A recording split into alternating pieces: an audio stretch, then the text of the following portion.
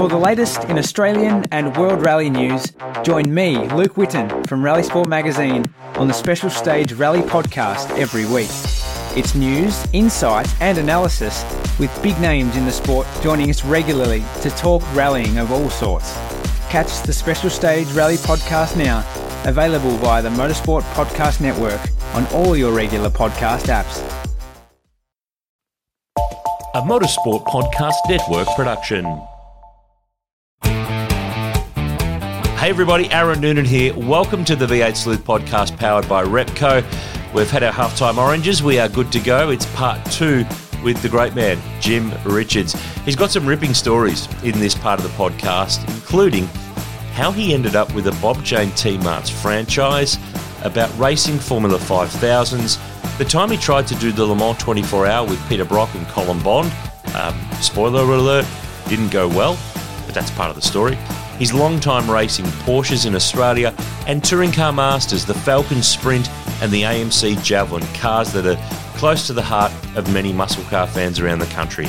Jimmy also tackles your National Motor Racing Museum Couch Racer questions, and we talk memorabilia thanks to our friends at the Motorsport Trader. So here we go, buckle up, really tight. It's time to start part 2 of Jim Richards on the V8 Sleuth podcast, powered by Repco. So you clearly, you're full-time in Oz, family's here. Didn't you end up running a Bob Jane T-Marts and owning one of those? Was it with your brother or your cousin? My cousin. Your cousin, that's right. My cousin Ralph. So the Bob Jane connection sort of the Bob Jane connection happened during the racing, because a lot of the time that in the sports sedan races, they would invite 3 drivers and then fill the field with the local sports sedan guys. So Janey always sort of went with Pat Purcell and the guys in the Monaro. I'd always go in the Mustang or whatever. And so we got to be friends at the track because we raced against each other. And Bob probably beat me more than I beat him. But it was a friendly, nice relationship where, he'd come over and say, come on, have a beer with us. And we'd go over and have a beer with him, But the T-Mart thing, when my cousin Ralph Jones came over, he was looking for something different. So we thought we'd start a little mechanical workshop because we were both mechanics. And the motor racing wasn't paying at all. We were always in debt. Even though you sell the caravans and cars. Yeah, but we paid all the bills. It wasn't that bad. But and he was a qualified mechanic as well. So we thought we'd start a little business, and we had backing from Shell Oil, free petrol type of deal, and we thought we might approach them for maybe we can get a couple of petrol pumps and a nice little workshop, and I'll get some tyres through Bob Jane to sell, just to start, making a normal living.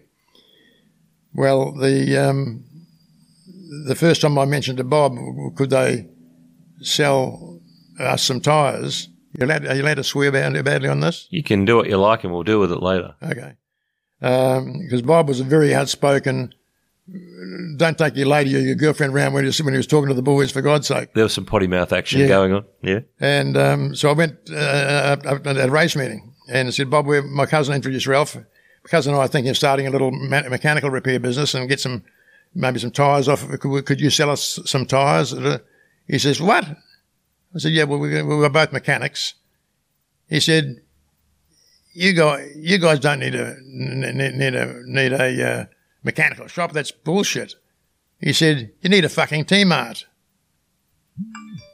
And we said, well, we've never sold our own cars, let alone selling tyres in a place. No, he said, it's easy. He said, you need a T-Mart. That's what you need to go into. He says, yeah, Ralph, can you start work the next few days? And Ralph said, yeah. Where's this going? He said, well, I've got a spot opening up at the City T-Mart. Go down there, start work, just selling tyres, get in sussing out the way that the place is run, because I still was racing at the top the time, and just get a guess on what's going on, and I'll have to think about it. But I'll get a contract ready for you. And so Ralph says, yeah, okay. So Ralph, he went to the City T-Mart and got to learn how to sell tyres.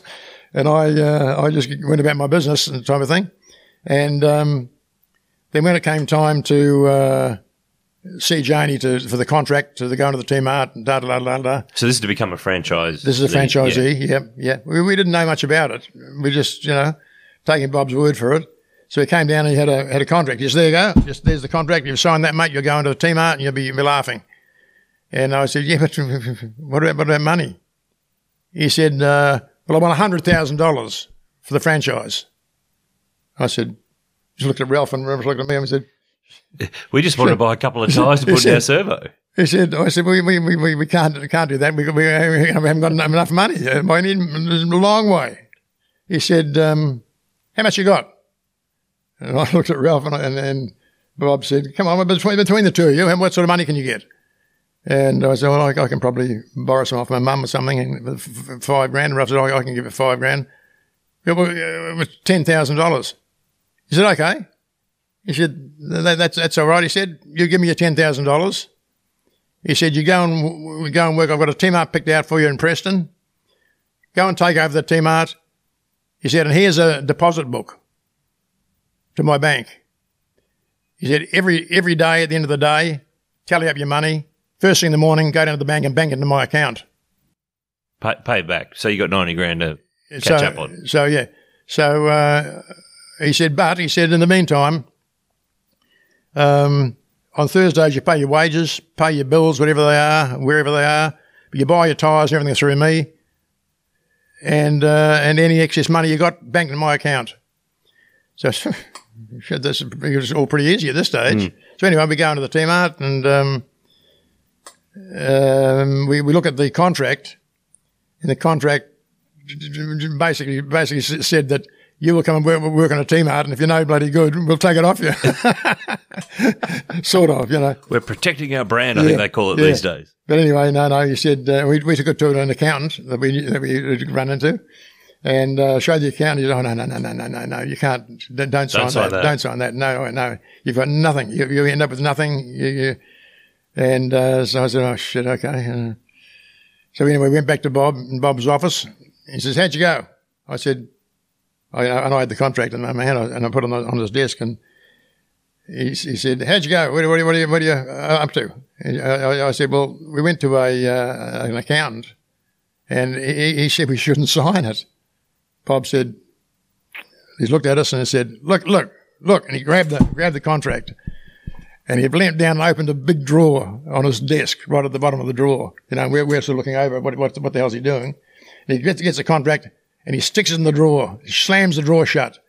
He said, you sign the contract goes in that drawer and it doesn't come out.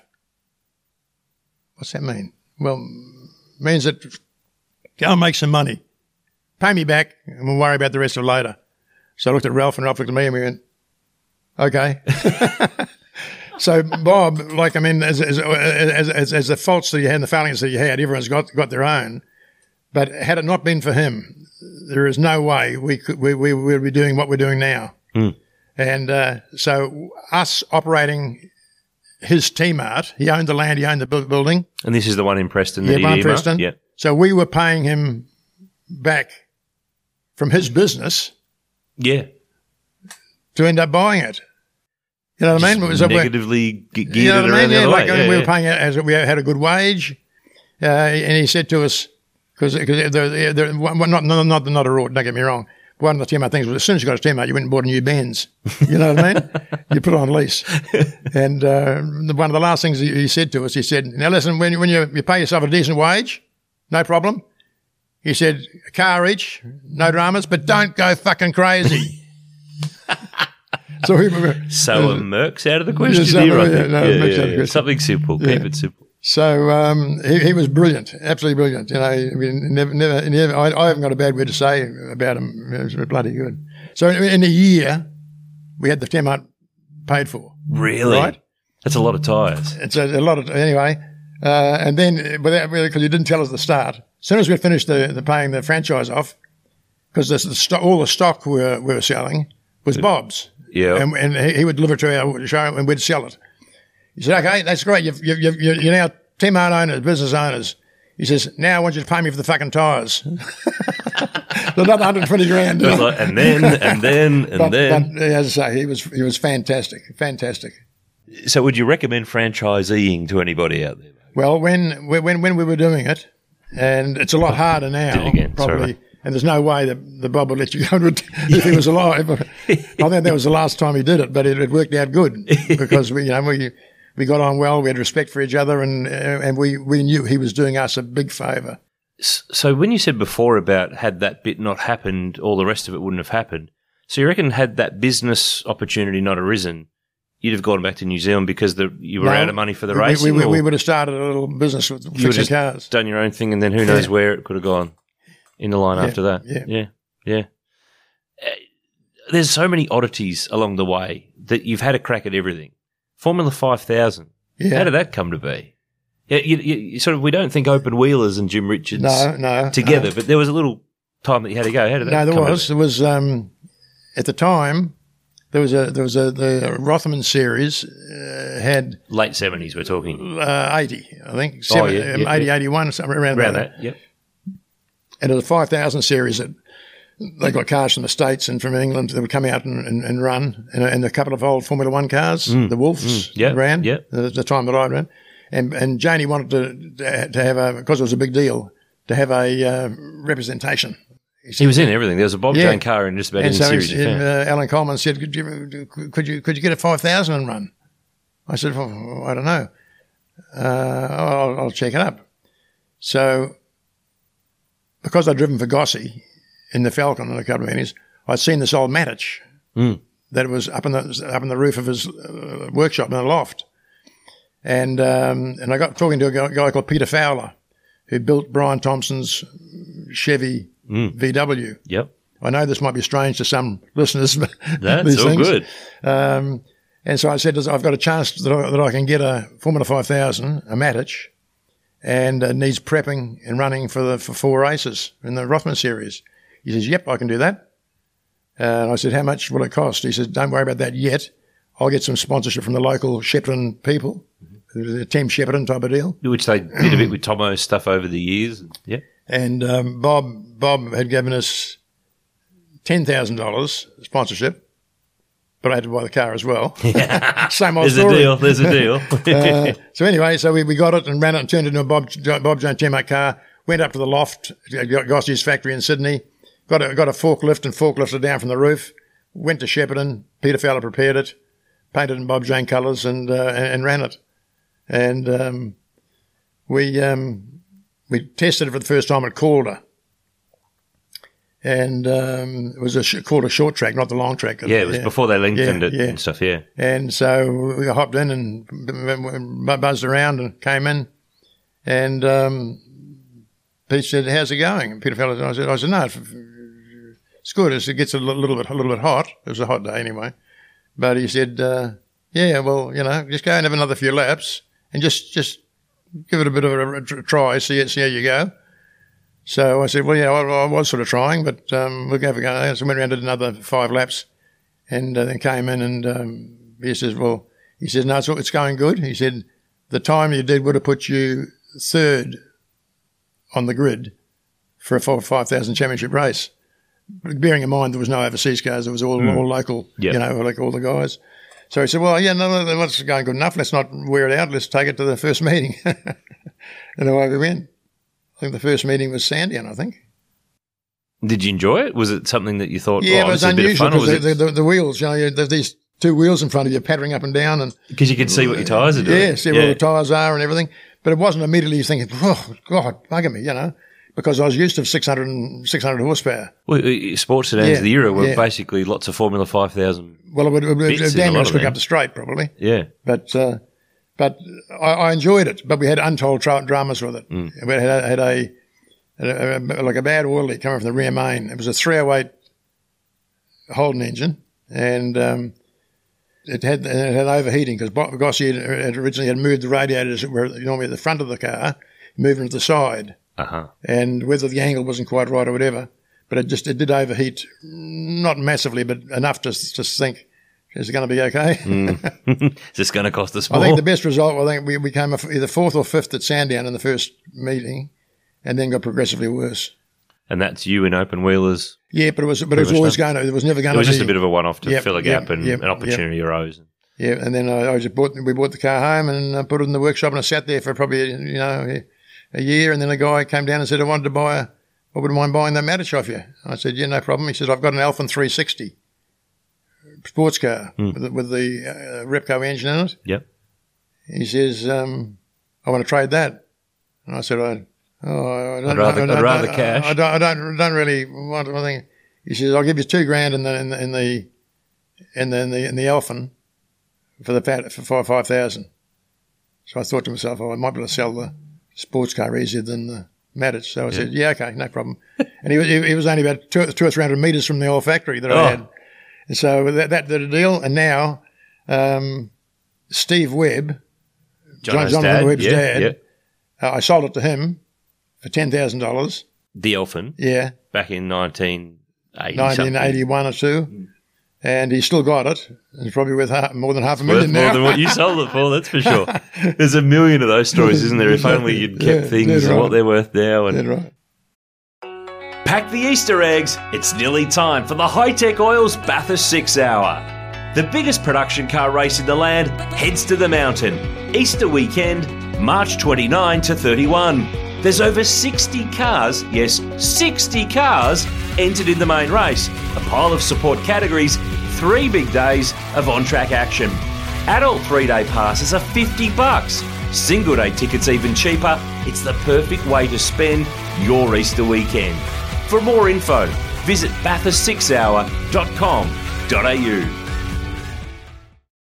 And what happened? We're backtracking a bit, but the Mustang, when you stopped racing with it, what did you did it sit around for a while? Did you sell that? What happened there? Well, the Mustang went back to New Zealand when the Falcon came along.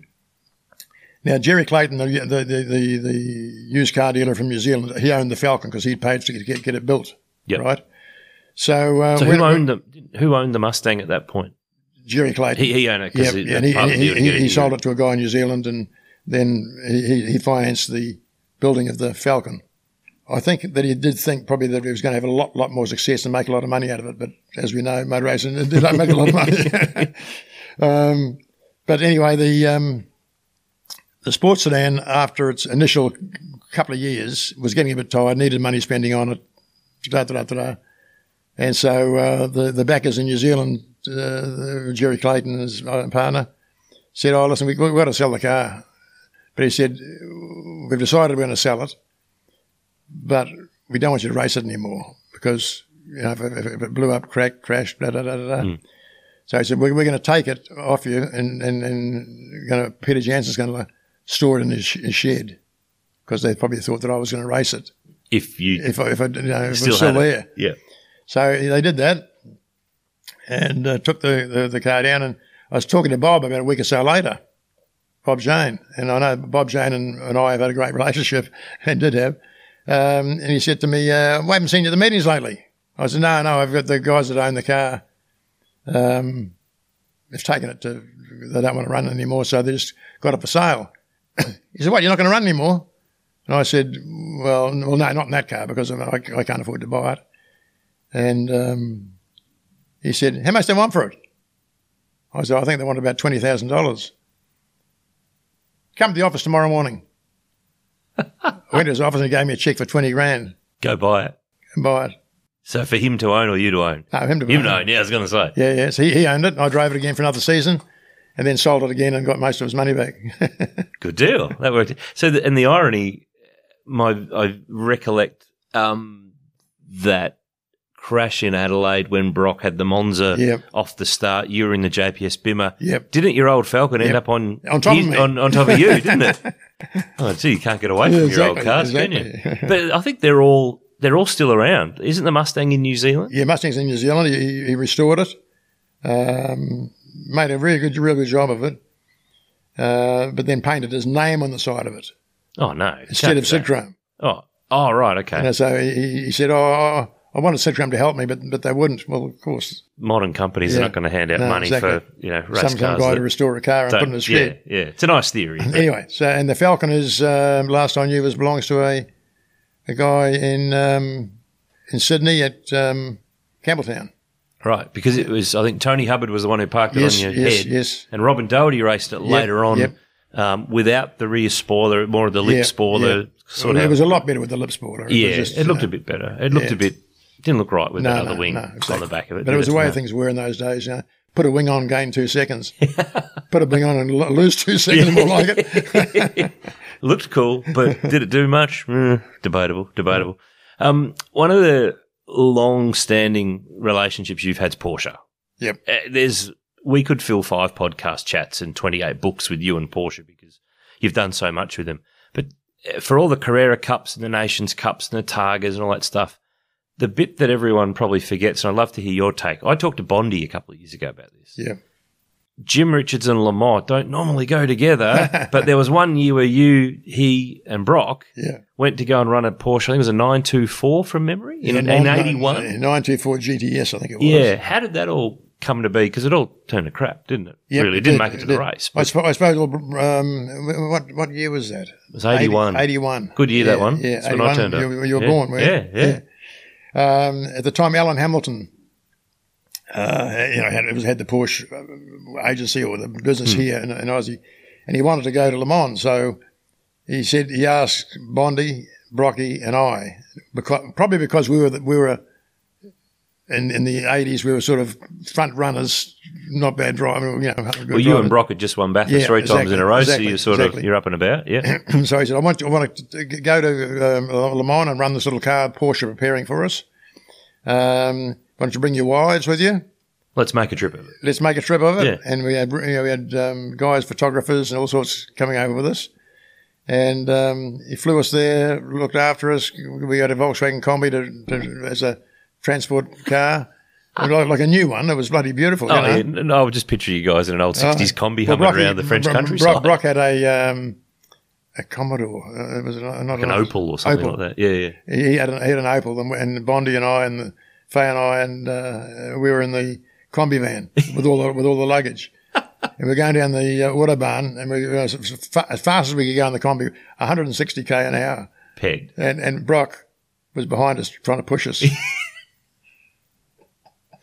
Anyway, but to go there, we went to Porsche factory, and in the little race department they had 935s. They were getting ready, 956s or whatever the designation was. Yeah, I think they were 935s or 936s. Yeah, something. Yeah. And they had a couple of 924 development cars, which had different engine. The one that we drove, excuse me, it had an Audi engine. Basically, that was the first 924s had Audi engines. And our car was painted, but it was just in a million pieces. And we only had about 4 days to go to the race. Was it you blokes have got to put it together if you want to drive it? No. I was going to say. They did it all out. Alan was a bit disappointed in that. But anyway, cut a long story short, we got to the track and they were still building the car. Mm-hmm. And Brocky went out first to do some laps. Because he'd been there before. Yeah. 4 or 5 years before that, I think, in one of the BMs that he had. Exactly. Yeah. And Brocky went out and drove around and had gearbox drama. They just wouldn't go into third gear. And the only way you got to go into third gear was if you went into fourth gear first. So instead of fourth back to third? Yeah, instead of going from second to third, you went second to fourth to third. But it was quite a long gear change. But anyway, Brocky was just starting to get the hang of it, and kaboom, the motor blew to pieces. Oh. So Bondi and I hadn't even had a drive at this stage, right? There was 2 practices to go, I think. So I brought the car in. We said, "There's a gearbox. Gearbox is terrible." I said, "Well, it won't go into third gear on the upshifts. It'll go into third gear on the downshifts. It won't go in the upshifts." Anyway, they had to put a new engine on it, and so that was a good idea. And we kept saying, "Yeah, but the gearbox is like the engine's going to be fantastic, but the gearbox is a big problem as well." "Oh no, it'll be okay. It'll be okay." So I got the new engine in it. Brocky went out and did another couple of laps and said, "The engine's good, but the gearbox is still the same." So he came in and Bondi says, "We've got to get out, even if we do 2 or 3 laps. You've got to qualify to get in the race, yeah." So Bondi went out and he got the gear change sussed where he could really just quickly go second, fourth, third. And the thing was hunting along, and Bondi was out there trying to get a time, which we couldn't do because there's cars freaking everywhere, 1,000 mile an hour down the back straight, and we were sort of in the car buzzing along. But anyway, in the end, Bondi said, "You've got to have a drive, Jim." And I said, "Yeah, well, yeah." He said, "Because if you don't drive, we can't qualify." All three have got to all three qualify, yeah. And Bondi needed to do an extra lap to get the qualifying thing up. And so he came in and I jumped in and away I went, and he told me how to change gear. I went that, and I drove out of the pit lane, and all of a sudden, no turbo boost. Oh my God. And so I radioed in and said, "There's no boost. Well, you've got to keep going. Just to try and do as many laps as you can." Because it was only a half an hour to go and a lap takes 3.5 minutes or something. And so I'm buzzing along there down Mulsanne Straight in third gear with no power at all, flat as a biscuit, these guys going past me. So anyway, to cut another long story short, we finished the practice like nothing. Then what had happened is that when they washed all the parts to put the new engine in, they washed it in solvent and the intercooler gasket had expanded and moved out. But anyway, we wouldn't have, and I didn't qualify because I didn't do enough laps, but we wouldn't have qualified anyway had I done that extra lap, because our time was so much slower than the it wasn't class fast leader. enough to get in. Yeah. But it was brilliant. You know, we had the pilot's pass, so you had to pass with pilot. Oh, pilot. Yeah. French for a driver. So Bondi and I and the girls and Brock were all in the Volkswagen driving around the inside of Le Mans. You know, so you had the best pass for the race. Exactly, and we had the driver sticker on the window of the BMW. And they just wave you on in anywhere. They waved us in everywhere, and we just went to go down this. We went and parked next to a golf course, just on the side of the road, which the track went round it. Walked through some pine trees, type of thing, and shit, here was the Armco. You're on the track. So we're sitting on the Armco at the end of Mulsanne Straight, with cars doing like 300 k, whatever they were. As they passed us, they put the brakes on, and the turbos and the discs were glowing red, white hot.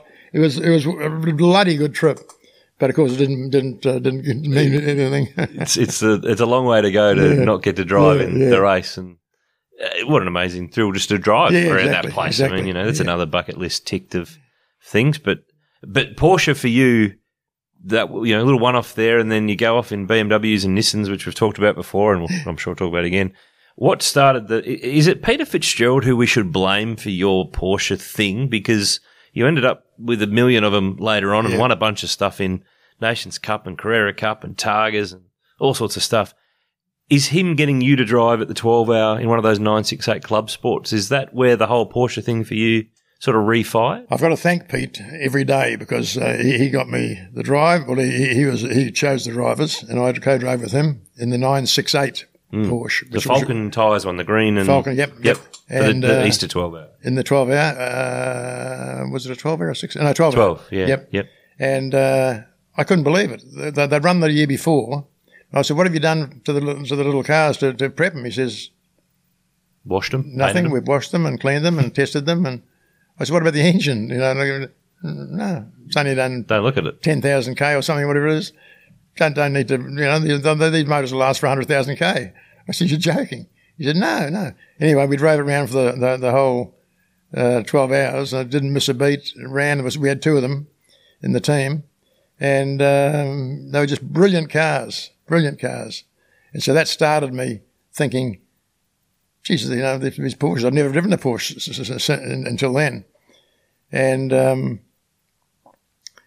the cars after the 12-hour race, and they did Targa Tassie as well, which I drove one of them. And the Porsche decided they would sell those 2 cars off because they owned them. And so they offered one to Pete, one to me, and one to someone else. I don't know who it was. And so I said, I'll buy one, and I can run in Carrera Cup, and I can run GTP, GT Production. Because that was just getting started, wasn't it? Yeah, that was the first time, I think they called it Super Production to begin with, and then it became GTP, and Ross Palmer was backing it. And So I ran some of the GTP races, and Steve, my son, he ran in the Porsche Cup in the same car. So we'd come in and he'd just jump in and change whatever. Yeah, well, you don't have to change the name on the window. Just Richards. It's still Richards. Exactly. Off you go. And so we had an absolute ball in that car, and then eventually sold it. And then when the first new Porsche that I bought was the 911 Club Sport. RSCS. They're worth a lot of money now, aren't they? Because there's not many of them around. 900,000, yeah. Is that what it's worth now? Yeah, well, the last I looked, I was 690 or something. Don't look again. No. Don't look again. But that was the. They were two nice like Porsche seats, grouse seats. No floor mats, no hood lining, no nothing apart from what you needed to actually. Did they have a roll cage in them? They might have. I think they might have. I think Porsche always have an eye on racing. Back part of a roll cage, right? Because you can't register them with the front part. Uh-huh. But anyway, yes, that started my Porsche Carrera. Career. I was going to say it's career and error put together. Yeah, Carrera. Exactly. It makes sense to me. Yeah, so loved them. Had great, satisfying times in the Porsches. So how many Porsches have you had between GTP, Nations Cup, Carrera Cup, Targa, and Tarmac cars? How many Porsches? I bought the first Porsche, let's say in 1993, and I've had 26. Jeepers. But none of them just as well. Maybe two of them as road cars. They've always been competition cars. They've all been competition, but all apart from the Cup cars, they've been rally cars. Yeah. Yeah. So I didn't really drive them on the road that much. But out of all those cars, like they never not missed a beat. Incredible. Just amazing. Like you said when you asked Fitzy about the engines in them and what, you don't touch them, you don't look at them, they're just like clockwork. It's just incredible things. And the one that I recently talked to Carl Batson, who many in the industry will know. Bats is a long-time Porsche man. He worked with you on a lot of your Porsche race cars. All of them.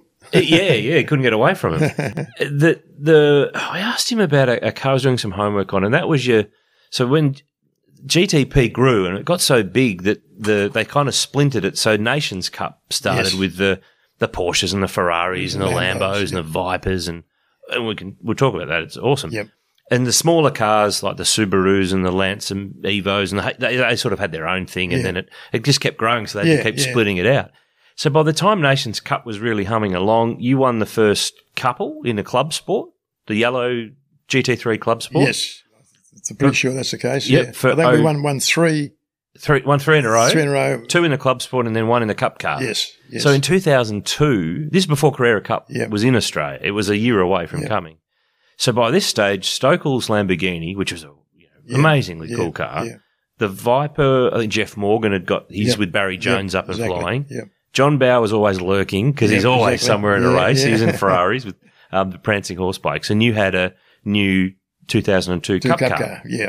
I reckon, and Bats agrees, and between us we kind of said this, and I'm interested in your take, of all the championships you've won in all the different cars and categories, I reckon that's the most unlikely championship win that you had. Yes, well, the three of them was just the last one. That last one. The last one was because the opposition were current top cars, and we didn't win many races, but we always finished on the top 3 type of thing. But I think that year there was only 2 of the 2002 Cup cars bought out, one for me and one for Fitzy. I think there was a couple, but you were the only 2 that were laying a glove on anyone at the front. I think so. Yeah. Because when 2003 came along, then it was Carrera Cup and there was truckloads of them. And that car, we upgraded it. That's right. To 2003 specs. Yeah.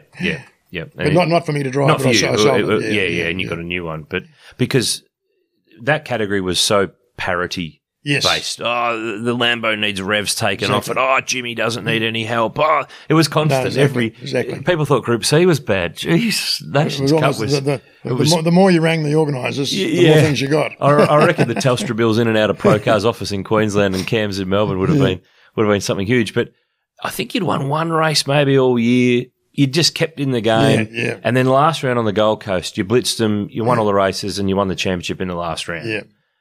But that was Porsche at its finest. Yes. Just trucking on. If you weren't winning, you were second or third or fourth. Yeah, exactly. You never failed to finish, whereas the other blokes every now and then would fall over.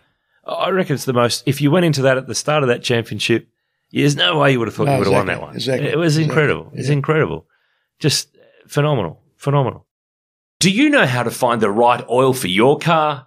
Now you can find out quickly and easily online, thanks to Castrol's Rego to Oil tool. Simply type in your Rego, select your state, and within seconds you'll know the best Castrol products to unlock the edge of performance in your car. So what's your car best suited to? Just search Rego, the number 2, and oil and find out. So another topic that our followers are into big time, they love Touring Car Masters, love TCM, love the old cars, love all that stuff.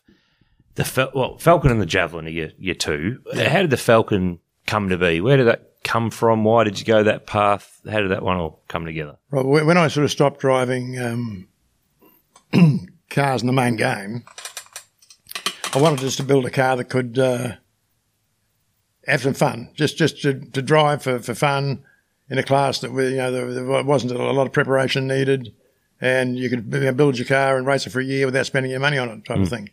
So I looked around at cars, and I always had a soft spot for Falcon Sprints because Frank Gardner won the British Championship. He did, in the Falcon Sprint, and at the time there was a limit on rim widths, so there was only allowed 6-inch wheels on the Sprint, where you could have 7 and 8, I think, on the Mustangs and stuff. But I thought it's not the right thing to just to try and build up an older car and go into a class and try and dominate when you've had a successful career and you're probably one of the best drivers around. So I chose the Falcon because it had small tyres. I chose it because it had a 289 engine, which wouldn't give me as much puff. And so just have some fun in, just to, midfield, front of the field if I could, whatever. So we got the car. Someone else was building one for Group N, or the Briganti series, which it was. But the regulations were quite tight. Well, as I started to find the car and build the car, the regulations changed. So then everyone was allowed to have 8-inch wheels, for instance. So that all of a sudden, well, that's good. It made my car a bit free better, kick, yeah. And the fact that it was it was built with the fiberglass doors, bonnet, boot, it would run a lot lighter. So I thought that would be good.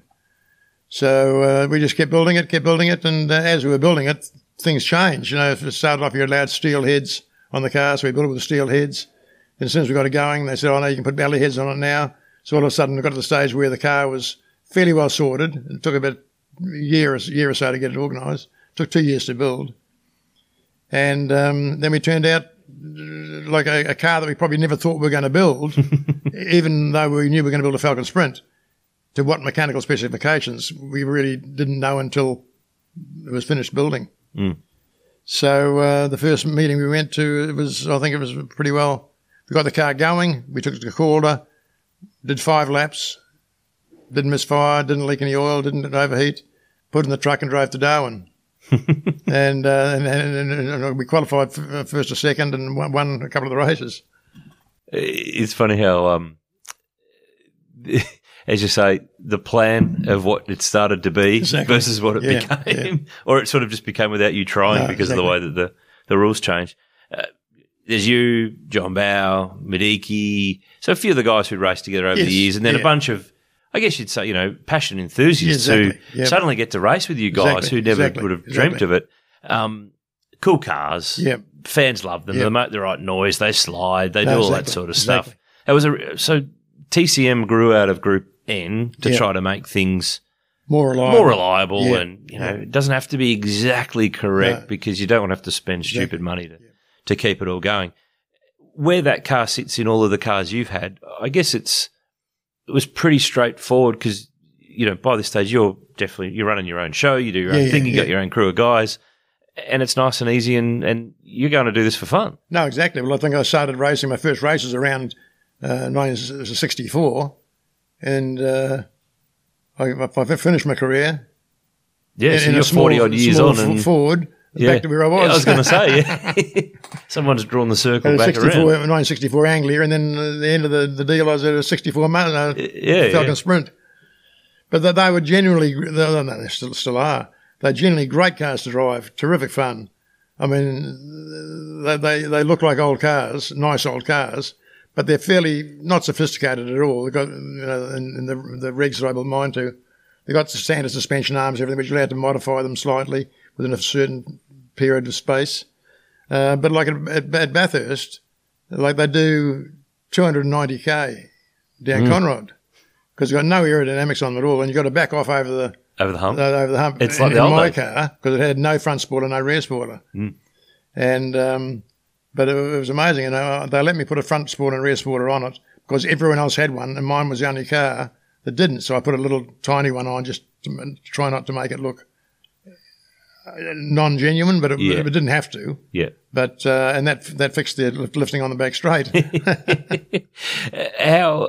I think the fans love clearly they love the drivers of that category, but the cars have kind of got their own followers. Yes. You know, people can connect to, you know, Camaros or the hardtop, the Mustangs, or then they brought the hardtop Falcons and the Tiranas in to modernise it up a little bit. But there's, you know, Falcon fans from back in the day who've now got something old, new again to follow. Exactly. It sort of was the heart of why that category.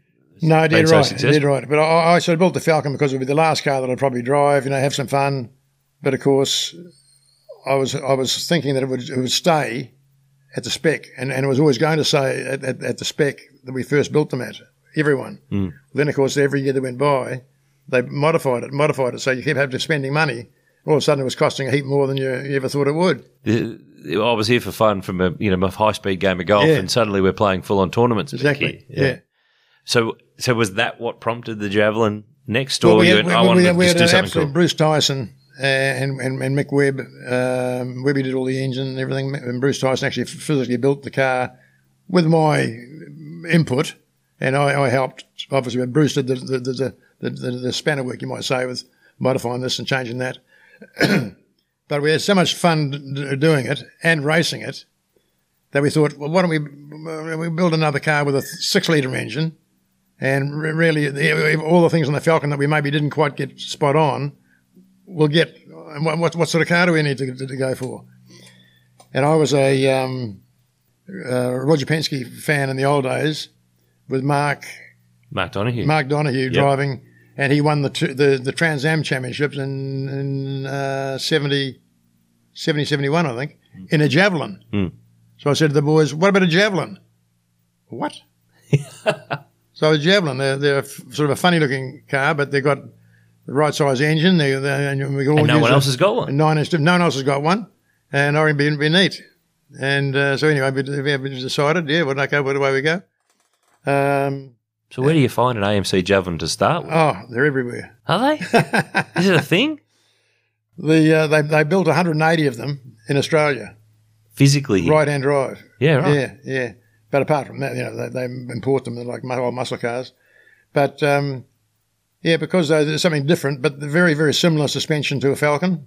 We'll have a few little things that, were slightly different. But basically we wanted something that no one else had, only because we've been building it for the class as well as the fact that we wanted to build a car. In hindsight, we probably would have been better building a Mustang or a Camaro, but there's already half a dozen of each. Piles of them, yeah. So we didn't want to go that way. But, we refined little bits and pieces that we could on the Javelin that we hadn't done on the Falcon, and it became a slightly better car, yeah. But, of course, as we were doing that, everyone else was rebuilding and everything. But so the poor old Jav had 2 massive crashes, and the last time I rebuilt it, I said, that'll do. Not going to do it again. Because it was one of them at Sandown, I think, coming onto the main straight. First one was Sandown. I was back of the grid start for the front part. So reverse grid. And, all the cars were in front. The fast ones are trying to get through the slow ones. And, no one nowadays, and even then, just takes it a bit easy. And anyway, I come around the corner and there's 2 cars in front of us. And all of a sudden, and I was behind them, just going to sort of make a move, coming out of the corner. And all of a sudden, they just parted. I thought, what the fuck? Jesus. Woof. Straight in. Yeah. Bent the chassis, moved the floor, everything. But amazingly enough, not much more in the car apart from the body. The body was damaged, so we had to go and find another Javelin shell. But we had to we bought a car, and was it in Australia? Or did you have to go in overseas? Yeah. Craig Moreland. Is on the Javelin Car Club, so we kept in touch with them, and they supplied us some parts and stuff, which we pay for. But Craig was brilliant, and he had a factory bigger than this, full of Javelins, old ones, wrecked ones, you name it. So we went down and there's about 3 or 4 to choose from. We chose the white one, and then we stripped that out. And what we did, we took the broken and bent chassis to Marty Brandt at International Race Cars, and then we took the new body shell, bead blasted, and everything, and painted an undercoat and gave it to Marty beside the other one. And he replicated, because he did most of the chassis work anyway. He replicated the bolt holes, the plates, this or that, so that when we took that new body shell back to the workshop in the factory here behind you, everything that was off the beaten up shell went straight on. Diff went straight in, gearbox, motor, everything. And so it worked out really good. And then a year later at Adelaide, first race of the season, just a normal grid race. No, it was a reverse top 10. No, the reverse again. And, one of the Mustang of Terry Lawler, actually, it was one of his first drives, had to lose at the chicane. And I was out in the open, just beautiful. Next minute it came out of right field, this car going backwards, whoomp, right in the side of the Jav, and just bent every single panel on the side, bent the chassis. Yeah. And then, of course, when the car finally came to rest, it was against the tyres on the other side of the track, so I pushed the other side in as well. Finished it off.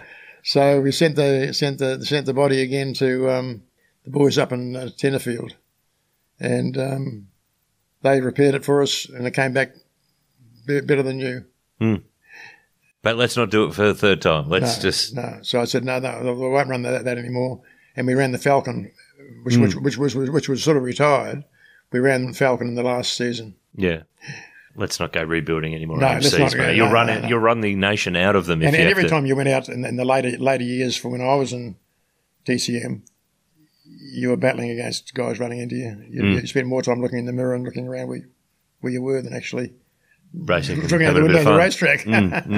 Which was the aim of the game, was to have a bit of fun. Exactly. You mentioned about Penske before. You got to drive one of the amazing Penske Donahue cars, the Can-Am. Yeah. Was it Porsche 91730? Yeah. It was at Albert Park, wasn't it? I drove it for a couple of laps at Phillip Island. Just demo laps. But amazing car. 1,000-odd horsepower in its day. Insane. And then, as you say, Grand Prix track. But beautiful. I mean, I got to feel the power that it had, but not down the straight, because it was fairly dodgy down the straight for over the years.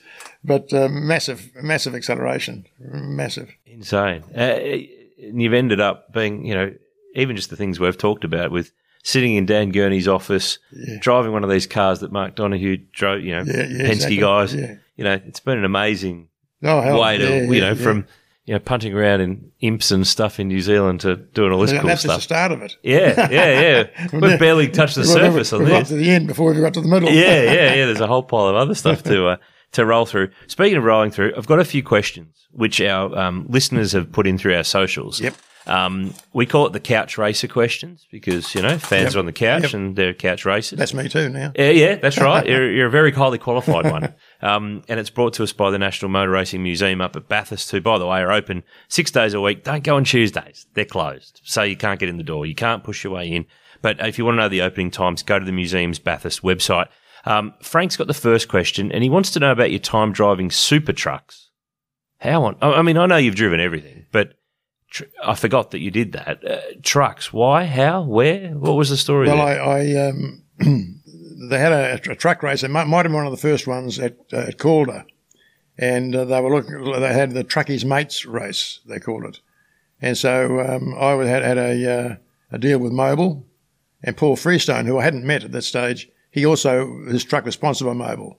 So he was looking for a Truckies Mate guy to drive the Truckies Mate race. Which was their way of a co-driver. More or less, in separate races, yeah. And so I decided, no problem, I'll have it run. So I had a drive, and it was, initially Paul's truck was like it was a winning truck, but good power, not that good with brakes, tyres big knobbly tyres on them and everything, and it was terrific. But it was all the trucks the same. As they modified the trucks over the years, they become proper little race trucks, And was that one of the big beefy ones, not the little lightweight trucks? No, that was a big Kenworth or something like that? Kenworth, yeah. And then later I drove a truck for Scania.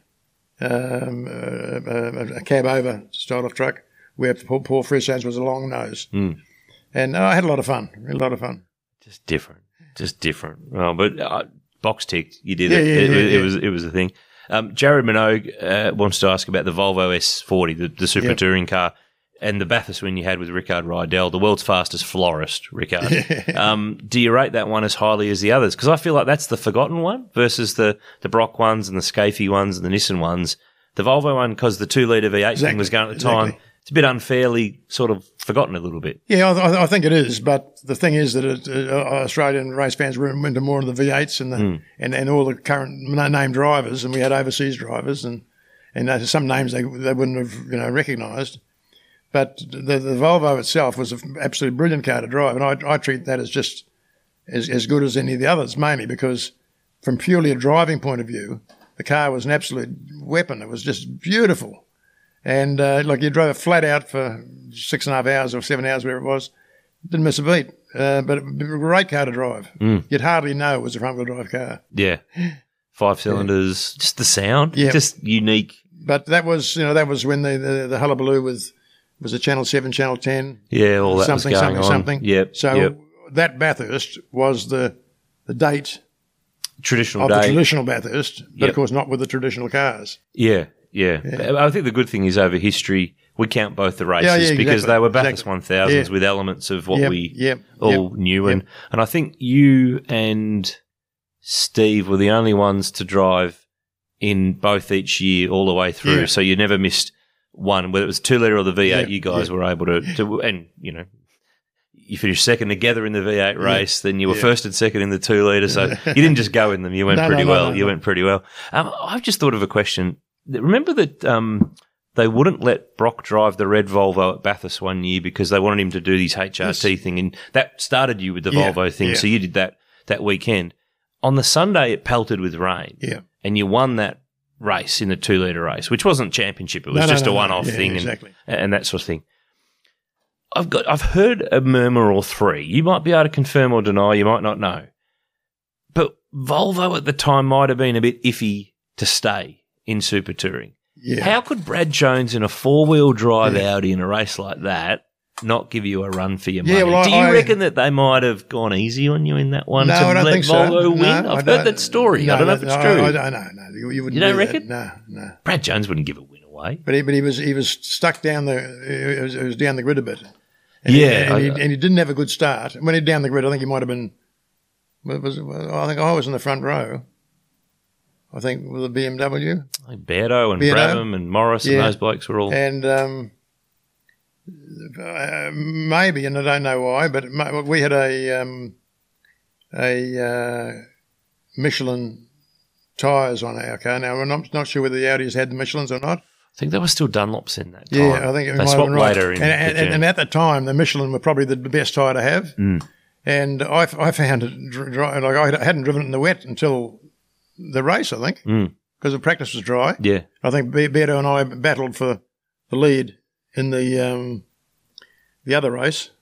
But, I managed to pass one of the BMWs, after one or two laps, and then just started to pull away. But then Brad in the Audi was catching me towards the end of the thing. But, all I had to do was keep an eye in the mirror. And I always remind him of that, the fact that... I'm due to chat to him soon, so I'll get his side of that too as well. Stephen Brennan's got a question. Would you let Steve, or your grandson, which is Clay, Steve's son, anywhere near the TCM cars? Would they ever be allowed to have a little drive of those? Or are they parked up, no one's having a go? Well, they're parked up and no one's having a go. And the longer you leave them parked up, the more work you've got to do on them to make sure they need a little bit of a run. Yeah. But I start them up probably every month. Yep. And... takes me a day to start all the race cars up. There's a few in here, just quietly. There's a few. But no, probably not, because they're aiming for bigger and better things. And as you know, every time you drive a car out the door onto a track, you run the risk of damaging something or blowing something up or whatever. True. So probably not, but they can watch the videos. There's a bit of that around. Ray Weeks got a question. Ray's a lovely fellow. For those who don't know Ray, for many years he was the lovely face and voice that met you when you went to the Gold Coast Indy race, and he ran the media centre for the event organisers. Still see Ray when we go to the Gold Coast. Oh, good stuff. Not that we've been there for the last few years racing, but he's asked me this a few times, and he sent me a photo as well.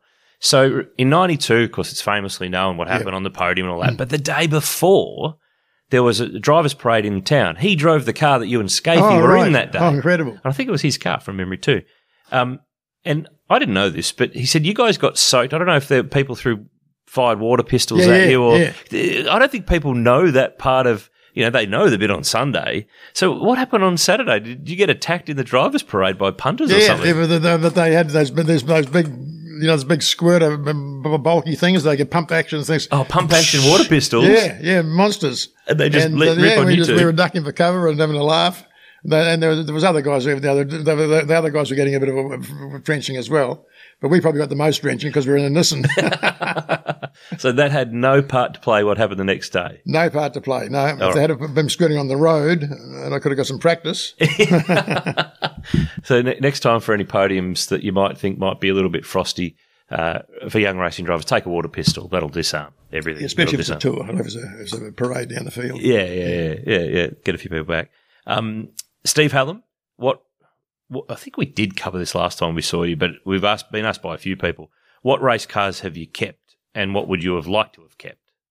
It's a long list of still what you've got. Yeah, exactly. No, I kept the one of the M3s that we ran the 87 Touring Car Championship, which I drove in the first two or three rounds of the series. Because there were a few different ones of those. Yeah, I ran two cars in the Touring Car Championship, and they had a brand new car at Bathurst. So they rotated them around a little bit. But the one that I've got is the first one that was built. And I've got the HR31 Skyline that we won in 1990. Yep.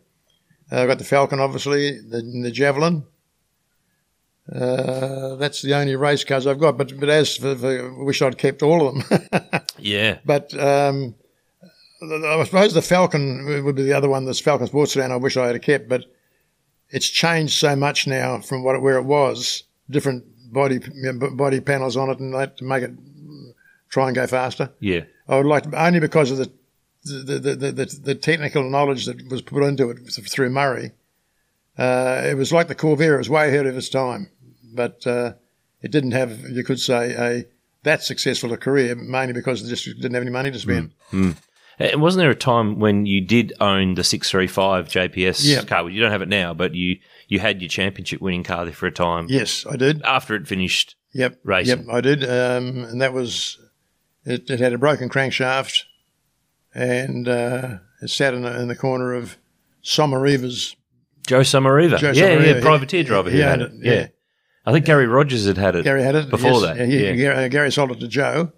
And Joe took it to New Zealand and broke the engine, and then brought it back and put it in the corner of his workshop. And so I can't remember how much I bought it for. I think it might have been $18,000 or something. Anyway, when I went to pick it up, it was grey, cement dust and gravel dust and stuff all over it, an inch thick. And so I did tape, and then I was going to restore it, and I thought, oh, it's too much for me. Too hard. Yeah, so I sold it to a really nice guy, John Hebron in Canberra. He was a BMW fanatic, and he cleaned it up, fixed it up, and he ran it in the races every now and again. And it's in its JPS 62 colours, and livery, now everything. A guy called Adrian Brady runs it. Yeah, beautiful car. I would have liked that. Was one car I would have liked to have kept, obviously, because it had 6 race wins in a row or something, and won the Endurance Series, Sandown 500, the Touring Car Championship, Amscar Series. So it had a great history. Yeah, did it all. Tim Matheson, I like this. This is not bad. Do you still have the stylish brown leather Tui's Top Gun jacket from the Bathurst wins in the Nissan days? Yes, remember those jackets? Yes, I do. You do? You still got it? Is it faded? Does it still look? No, it looks all right. I've never worn it. Oh, you've got to get it out again. You've got to get it out. Yeah. Oh, good to know. A bit of Bathurst history that's still around and hasn't gone anywhere. Nigel Fall, who was the competitor that brought out the best in you? That's a good question. I like that. The guy that was in front of me. Because you had to try and pass him or beat him. But I've had like Peter Fitzgerald, for instance, in the GT production series, and the one before that in the Starions and the RX-7s. Oh yeah. Like he was always the benchmark to actually get to and beat, because he was always competed at the front.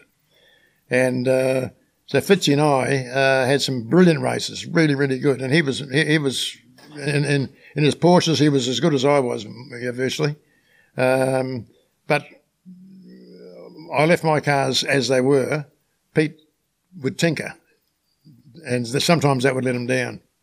But no, he was good. But I mean, all the drivers I drove against, even guys who were behind us, you respected them, because I mean, the only reason they might have been behind you was because they didn't have quite a good enough car.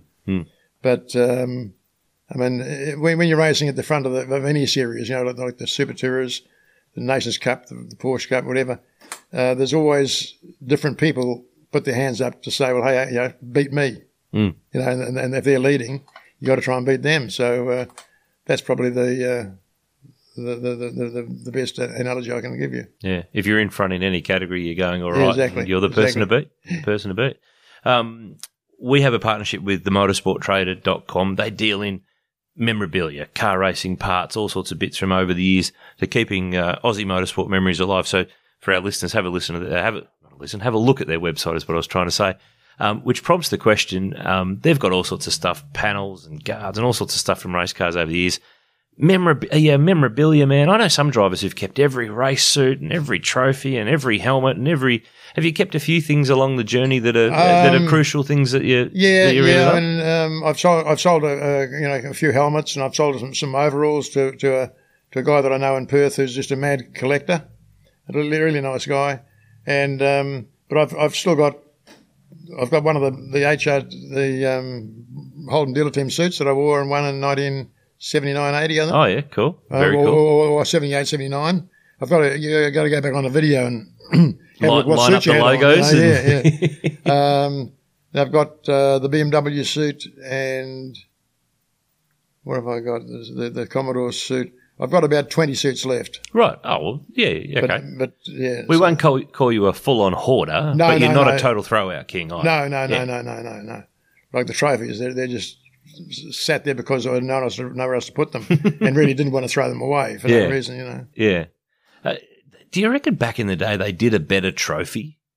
Like in the 70s and 80s, there were some pretty cool big trophies, and now they've sort of lost. I reckon they lost their way in trophy design. I reckon they need to. No, I reckon because they make them. Sometimes they make them look spectacular and all that sort of stuff, but they're made of plastic. Yeah, and it's a real trophy. They're a lot better to keep. I've had mine 20, 30 years, never cleaned them. Yeah, they're still shiny. You got a few. We are in your workshop. There's a few floating around. Any that I'm looking at. There's some cool designs from back in the day, but. Is there any? I mean, obviously you cleaned up when you won that Sports and End series with the stuff you got from Janie, but beyond trophies, is there anything else cool that you've won over the years that is a bit interesting or different to the norm? Not really. Trophies are there was a bit of a period there where they gave clock trophies. Yeah, I got a few different types of trophies like that. And I suppose I keep the Bathurst ones and the Touring Car Championship ones that I've got at home, so a bit special. But all the run-of-the-mill trophies, you just... took me out of their boxes and put them in the workshop. Yeah, well, it's a very big run of the mill. There's plenty of them floating around. Yeah, you would probably need a full-time cleaner. There are that many trophies. Yeah, my wife said if I cleaned 2 a day, I'd have it done in a year. I reckon you're underestimating there. I reckon there's probably 2 years worth of work, just quietly. Jimmy, thanks for your time. Great to catch up. And you know what? We have not covered it all. There's still plenty of stuff to cover. And just quickly too, before we go, last time we chatted in 2019, I get my years mixed up these days. We had a question from a fan who asked about, would you do a book? Have you changed your thoughts? Would you do a book? Are you open to the thought? I'm open to the thought. Yeah. Okay. Yeah. All right. Yeah. All right. I always worry about a book though that I might forget something that was quite important to someone else. When it's your book, though, you do what you like. No, exactly. But you'd like to sort of get it done properly. All right. So it's not a no, and you'd like it done properly. Do you know anyone? Do you know anyone that might be able to do one? I've got an idea. I know a bloke. I know a few. Let me have some talks, and we'll see what we can what we can come up with. Last time it was a no. This time it's a maybe. Hopefully we do another chat in 2 years' time or sometime soon, and we might get a yes out. No, exactly. You never know. A big thank you to Jim Richards. It was fabulous again to catch up with him and sit down in his workshop surrounded by a bunch of his really cool race cars, trophies on the walls. I reckon if you'd told me as a kid that I'd be sitting in Jim Richards' workshop shooting the breeze with him about his amazing career, I'd have thought you were crazy. But that is exactly what we did. Again, special thanks to JR for spending the time with us. Christmas is coming, sleuthers. bookshop.v8sleuth.com.au. Link is in the show notes. Got a bunch of cool books and stuff that you need to be across for Christmas, including stuff for the older race fan, the younger race fan, DVDs with classic Bathursts, prints, all sorts of collectibles. Jump on the website, including a few model cars too. We don't stock heaps of model cars, but we do have a cool range, including the 2020 Scott McLaughlin Championship winning Mustang that's just arrived online. So grab yourself one of those. If it's not in the online shop yet, it will be very, very soon. So keep an eye. We've got a pretty limited run of those. Podcasts, I've got to recommend a few before I go. The Castrol Motorsport News Podcast with Andrew Van Leeuwen and Stefan Bartholomaeus. The boys are on fire. They're great analysis and deep dive of contemporary motorsport. They've got so much to talk about. Don't miss an episode. It's a real cracker. New podcast that debuted in the last few months. It's going to surge on and grow in 2022. Repco Supercars Weekly is back every Thursday on the run-up to Christmas, just to tie up all the loose ends from another big year in the Repco Supercars Championship as well. All right, that's us done. The V8 Sleuth podcast powered by Repco. I'm Aaron Noonan. I will chat to you with our next episode next week.